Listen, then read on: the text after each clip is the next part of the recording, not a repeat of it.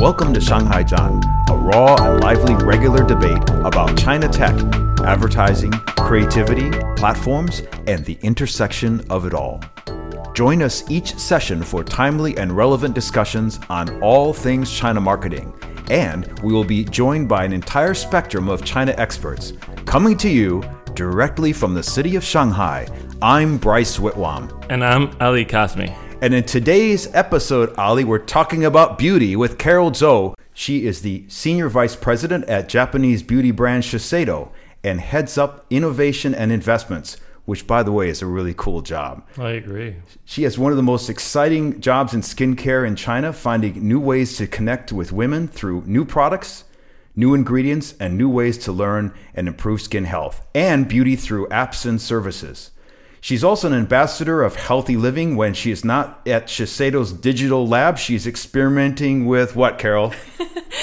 All ways to look beautiful. That's a good answer. She has a remarkable story, but before we get into that, Ali, I have some good news for you. We have reached 8,000 downloads. Can you believe it? You know what this means? Amazing. It means two things. One, we are KOLs now, dude. Wang Hong. Wow. We are Wang Hong. And two, that probably means that we have to pay our taxes at some point, right? Well, if we start making money off of this, surely we will. I know. But I'm obviously referring to Wei Ya's big tax bill that she had to pay at the 1.2 billion renminbi taxes. I kind of on either side of the fence of things, either one that it shows that she's making a pile of money, or like, how could they skip that much taxes? For so long, yeah. I think it's important. I think people should pay their taxes. No, I agree. I'm just wondering, it's like so much. It's crazy. Where do you stand? Are you a Wei Ya fan or an Austin Lee fan? Obviously, the two big KOLs in China we're referring Well, I to. haven't bought anything that's been promoted by either of them. I think a lot of the things that they do promote, they're not necessarily things that I would buy. Yeah, but as an advertising professional, where do you... We've used Austin a lot more than we have Wei Ya. Really? Okay. Yeah. I'm kind of an Austin Lee fan, to be honest. It's not that I don't mind her. I just think Austin's amazing. Every time I watch his program, it's not very often, I'm just amazed at his ability to communicate. So hopefully he's paying his taxes, so keep him around a while. So Happy New Year to everyone. Well, this podcast will actually come before, just around the New Year's. So we'll start with you, Carol. Do you have any beauty or skin resolutions for 2022? I have. One of my projects currently is looking into medical beauty. So a lot of the treatments currently. So I am planning to do so in the new year. That's great. Ali, what's your beauty resolution? Are we going to find out about what medical beauty is later on? Yes. I'm curious. Definitely. Definitely. Because it could be one of mine as well. You never know. What is your New Year's resolution? Look, I've quit smoking, and as a result, I realized also in the video shoot that we did last time that I gained a lot of weight. I'm looking forward to getting back onto the treadmill, doing a lot less work, and being healthier as well. So whether it's skincare or it's just getting a bit trim, that'd be good. I actually changed dentist recently, and she hit me with veneers and whitening. So I'm thinking now it's just time to get my teeth all fixed and look like Joe Biden or Donald Trump and have that, be like 70 plus years old, but have amazing teeth. Now I know how that's done. So, yeah. So Carol, please tell us a little bit about yourself. How do you got into the beauty business? What's your role at Shiseido? Sure. I got into kind of the whole beauty consumer products industry by accident. I was at NYU, undergrad, majoring. Oh yeah, NYU, that's a good school. Thanks. Majoring in marketing, didn't really know what I wanted to do. And luckily, I was recruited by Unilever in their management training program.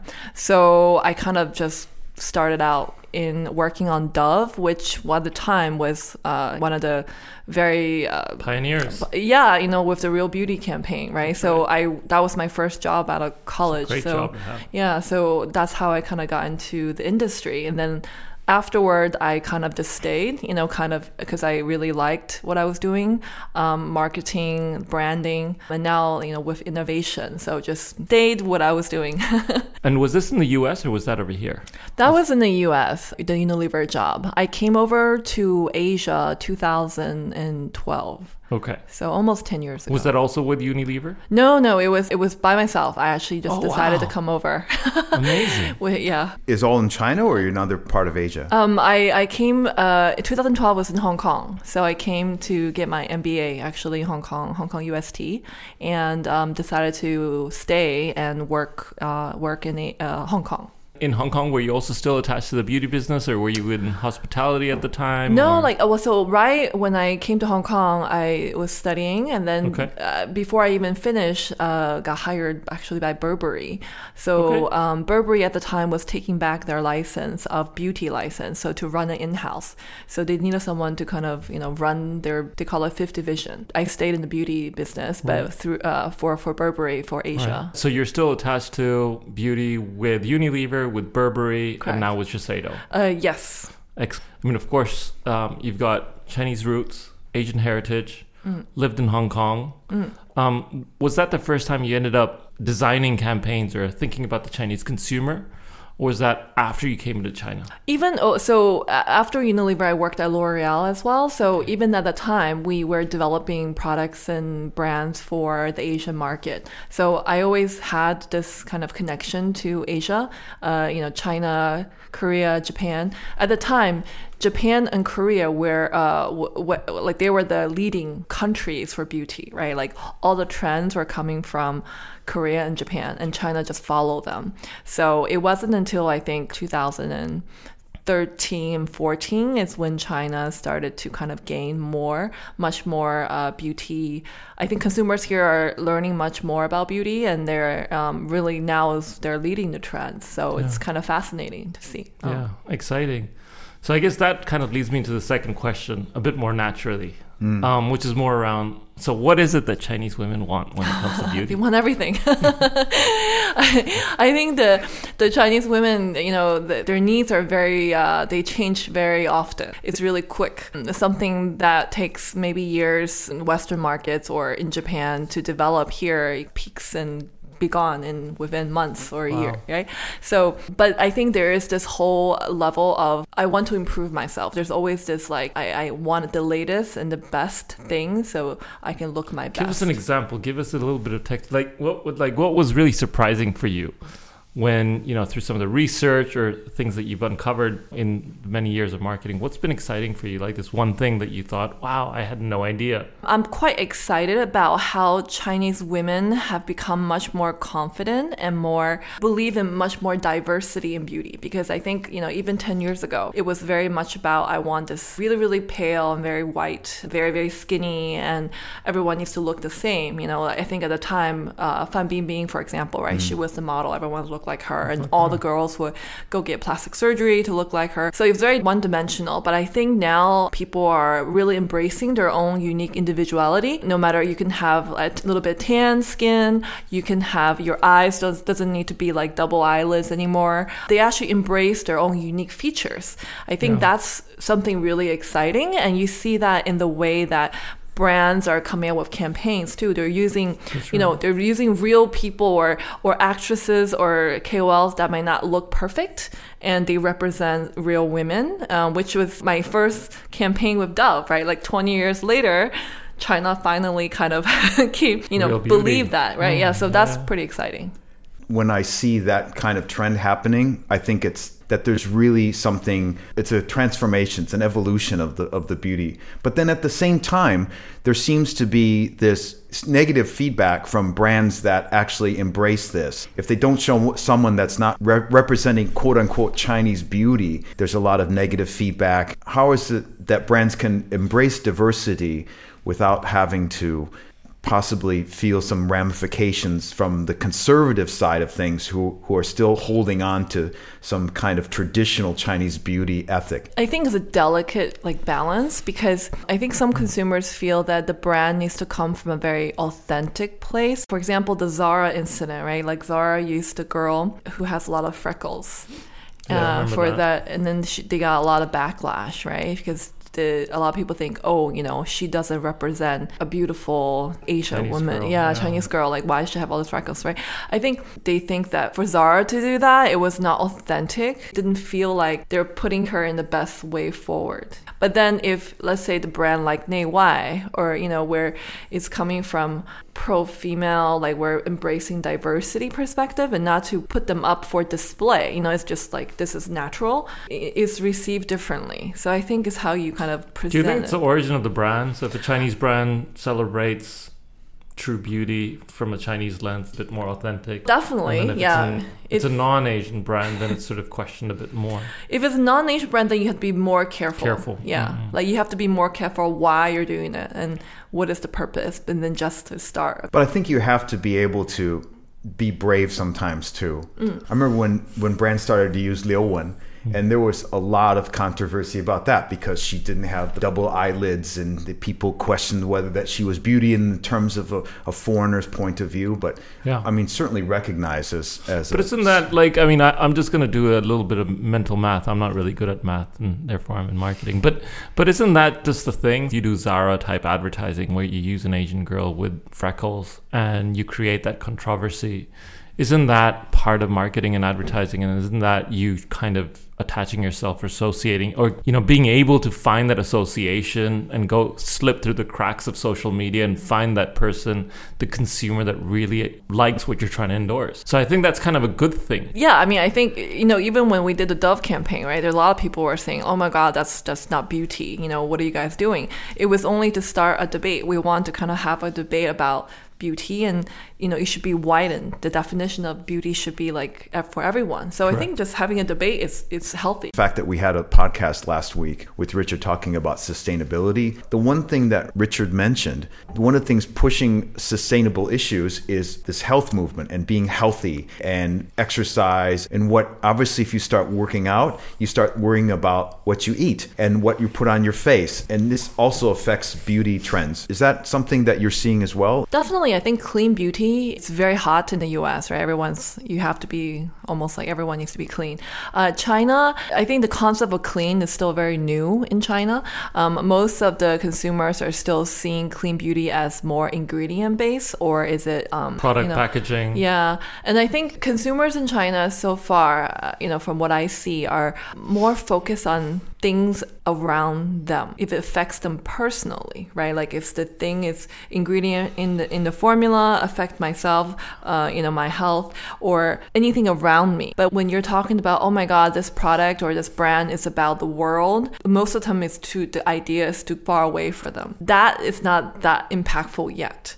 So, are they willing to pay more for something that's clean? Sure, I think it's maybe tier 1 cities, right? Like they actually care about these things. But in general, if, two products, right, they're all the same efficacy, and one is clean and one is not clean, but then the one that's clean is 2 times the price, I think they will still choose to buy the one that's lower price because it didn't affect them that much. So I think it's still ways to go before that. Still ways to go, but trends in China happen so quickly. Maybe next year. Pivot very quickly. Correct. And it might be that you can always start with lipsticks, for example. I mean, that's a less expensive product. It can be made sustainable. Barrier to entry as a sustainable kind of beauty product, I guess.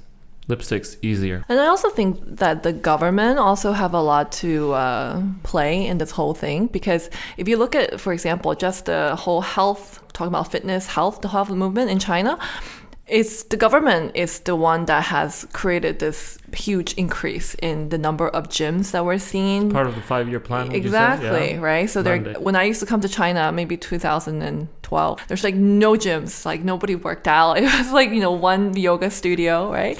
Maybe you could talk a little bit about what innovation is in the job that you're doing. Is it the product? Is it the experience? Is it... Could be that, true, yeah. You sell, there's or a lot of different ways. All of above? Well, I was even thinking that Shiseido might have outside brands that are looking to that they are creating some innovative product, but they're using the platform of Shiseido to get That's a push. another one. Maybe talk a little about what you're doing. When I first came to Shiseido, this role didn't exist. So I had to start off with clean slate, right? So I had to write it. And basically, innovation is so big. So all the brands that we already have, of course, they have to constantly innovate. What I work on actually is much more beyond the current brands. So we look at new areas, new categories, for example. So above and beyond just topical skin, what about other categories that we want to play in? So ingestible beauty, for example, supplements, beauty food, that's an area that we're not in China. So let's develop something around there. Medical beauty, like I said, we're not in that area yet. So why don't we touch upon adjacent spaces that make sense for the company? And then both internal and external. So internally, we will incubate our own brand. So we are launching an ingestible beauty brand in Liu next year that we incubated ourselves in our team. And then externally is, there's so many new startups in China and they're really fast. We're growing tremendously. So we would like to invest in them. And then potentially one day we can all work, be part of the portfolio. So it's multiple of ways to kind of build new businesses. So talking about medical beauty, can you just explain that a little bit and give us a little bit of context of what that is? Yeah, sure. When I speak of medical beauty, it's really about this intersection of medical treatments, what makes people look beautiful. Are we talking about aesthetic, aesthetic cosmetic? More like so includes both aesthetic medical treatments as well as plastic surgery. So it's like the whole industry is called medical beauty. But in particular for what we're looking at is the non-surgical part. So like the fillers, the Botox, fillers. Botox fillers, the skin treatments, the thermage, all these energy treatment, laser. Did you say energy treatments? Yes. What's that? Those are like machines that uses radio frequency to lift your skin or make your skin regenerate collagen. Oh, I really want that. Bryce, that's all you, man. Yeah, that's great. I try to get that from watching a lot of television, but it's not really helping. So doesn't work. They have those at home, those at home machines now. So it's like at home, you can wear those masks, and the mask can give you a lot of different benefits through the lights. I mean, I've seen a lot of those products, or not those products. I've seen something that looks like that at airports. Is that one of the new innovation streams that you're working on as well at Shiseido? We actually, we just recently launched a medical device brand, Effectum, as well. So we are, extending to the areas that are adjacent, because we see that consumers, not only are they getting medical treatments at hospitals and clinics, but they're also doing these maintenance at home using these gadgets, right? Because in the future, technology and beauty is going to be they're the same, right? Look, one of the things that I've actually noticed is that my wife, before she goes to bed, she has this little device that she massages around her face before she goes to sleep. And then she has another one as well that she uses in the washroom. But she's got one for the washroom and one for the bedside, and they're two completely different devices, but apparently they help with the regeneration of collagen and all that. Hi, Ali and I hope you enjoy Shanghai Zhan, the only marketing podcast coming to you from China. Now you can help support Shanghai Zhan by becoming a patron. And for just a few dollars a month, you can help support all the great marketing content that you hear on Shanghai Zhan. Simply go to our website, zhanstation.com. That's ZHAN station.com. and click on the patron link at the bottom of the site. You can also go directly to patron.com/ShanghaiZhan. That's patron.com/ShanghaiZhan. Thanks. We appreciate your support. With clean beauty and diversity, are we seeing more beauty options that are less invasive, that are not about getting plastic surgery and changing your face, or is that still quite popular in China? Definitely the non-invasive part of medical beauty is growing faster, but there is still a lot of invasive plastic surgeries in China, but it's just the non-invasive part is growing faster. Quicker. Yeah, and quicker. I would imagine that's also part of COVID. You can't really leave the country. But there's also this thing that you mentioned earlier when we started off. You started talking about how confident women are with the way they look. And so maybe that also has something to do with this. I think they're confident in terms of they want to retain back in the day, right? They go into the hospital and they're like, here's a picture of so-and-so. I want to look exactly like her. I want her nose, her eyes. But now what the doctors are telling me is consumers are just going in and say, I want to look like who I am. Maybe I want to, define my nose better, or I want to make my lip a little bit more fuller, but they don't want to look like someone else. They're still wanting to maintain their own features, but improving them. We're always told that local brands are more innovative because they can go faster to the market than global brands that take a lot of time. Do you find that to be the case, or are global brands kind of stepping up now and they realize that they have to move as quickly as the local brands do?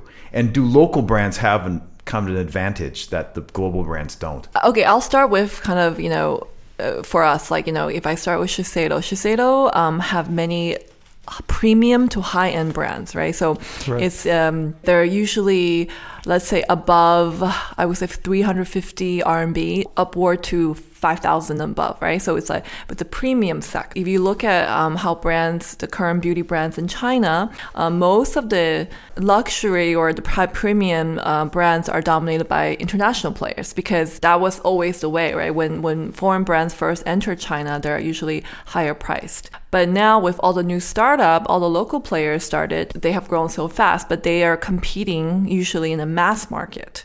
So they differentiate on price point. So consumers in China, as much as they want to support local brands, they're still not willing so far to pay the price. Because a lot of people ask me about, oh my God, do you see competition between, Shiseido versus the local players? But yet, if you look at just Double 11 or all the Tmall data, there isn't one local player that's able to charge premium pricing that can compete with the international players yet. So that's just price point. But in terms of the question around innovation, I think they both innovate, because the good thing about large international players, we have a lot of history, we have a lot of heritage, and there's a lot more brand stories that we can tell.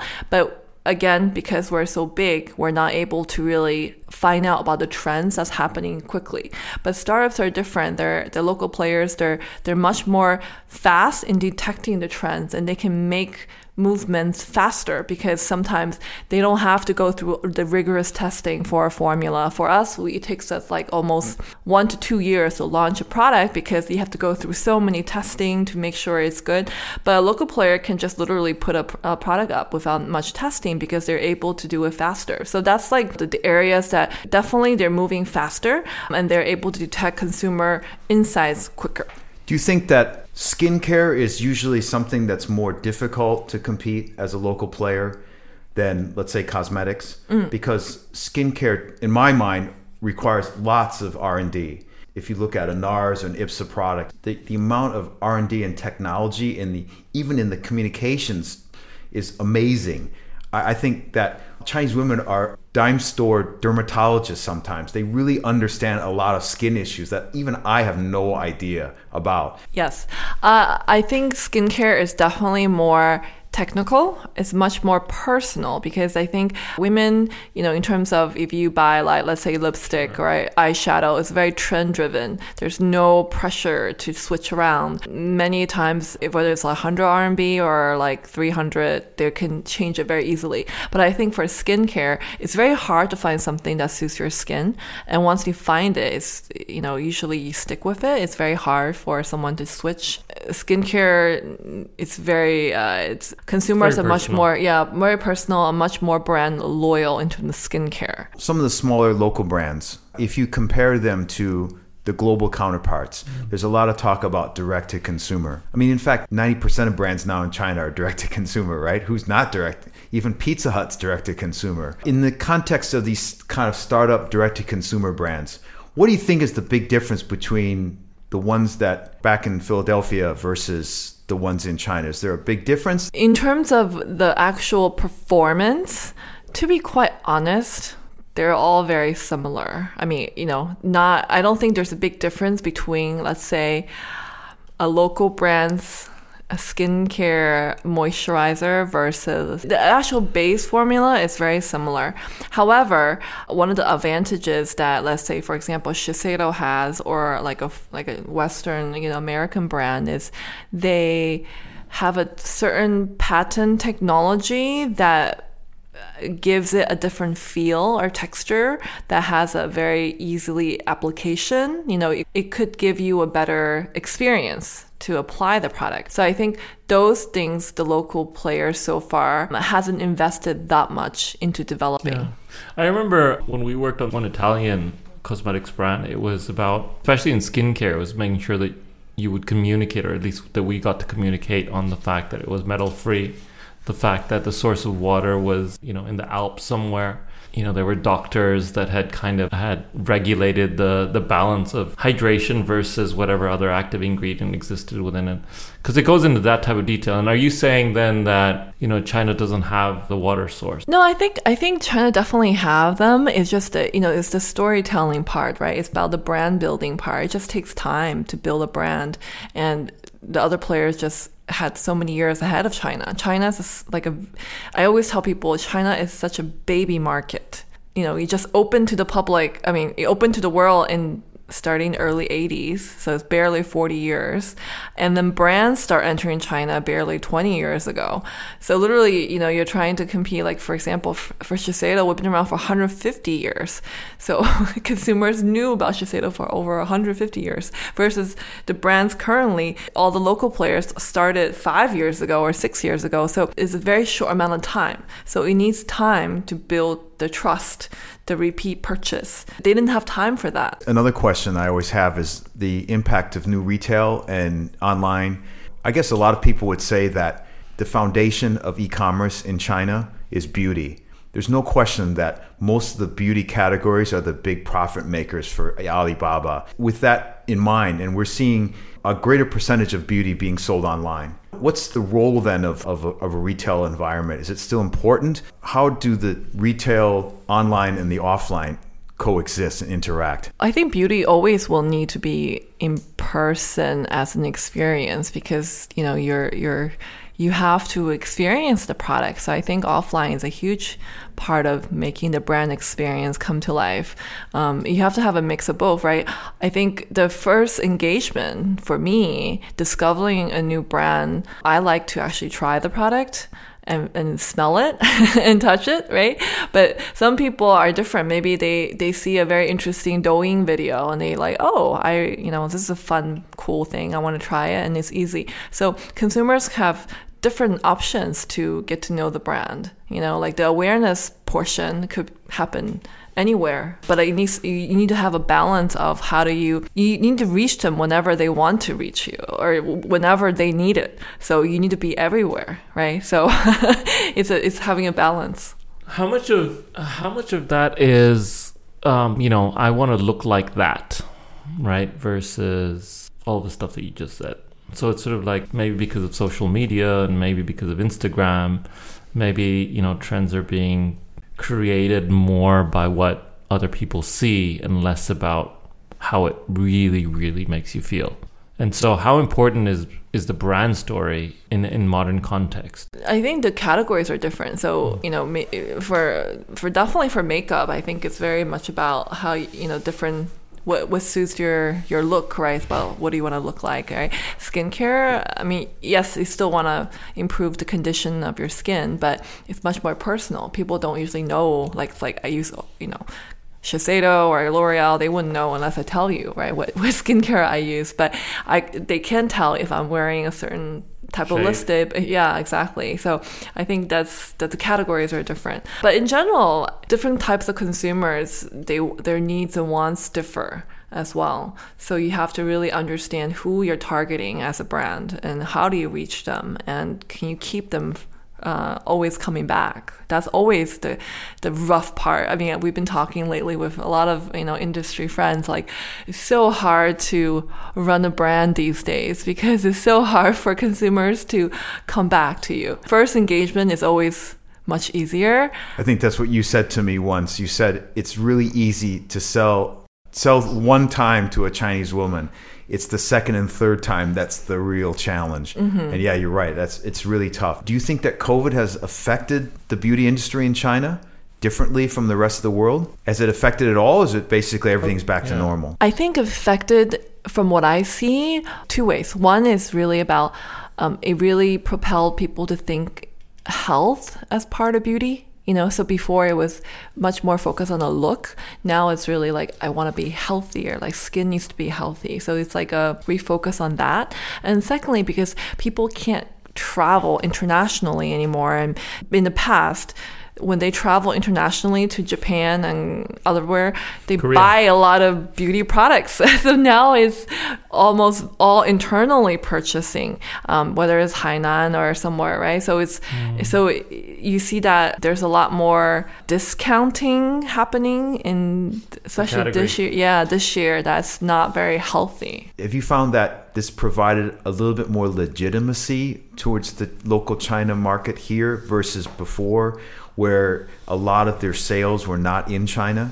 They always withheld, hypothetically, 20-30% of your marketing budget because Chinese consumers were buying in Korea or Japan or duty-free in Europe. But now it's all done here. There's more money being spent on marketing in China than before. Well, we definitely see that China as a market has become bigger for us than before. Like, it's much more important because the consumers here are purchasing all internally in China. Are you seeing a lot of men purchasing as well, or? Yeah, the male market has definitely been. What's a product that you would recommend a man? Like, what does Shiseido make for men? I'm curious. Shiseido has a whole line for men. Shiseido Men. What does that include? It includes everything that women would use. It has cleanser, toner, eye cream, day cream, sunscreen. There are amazing amount of tier 1 men that use skincare on a daily basis. I think it's close to 35%.